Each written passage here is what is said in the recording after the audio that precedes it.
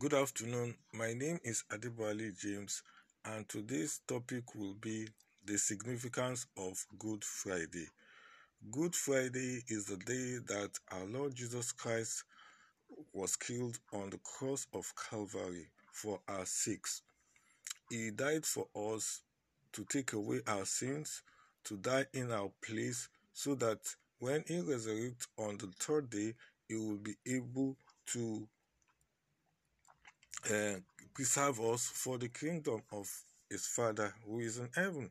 We need to realize that today is a very significant day in the lives of all Christians all over the world. We have to be repentant, we have to be humble, we have to be sober today, and we have to repent all our sins. And as we do that, our Lord Jesus Christ is going to forgive us for all our sins, and we are automatically renewed by His blood that is shed on the cross of Calvary. And this is going to make us to be pure, to be preservable before Him for His kingdom. And we will be able to resurrect at the last day into His kingdom.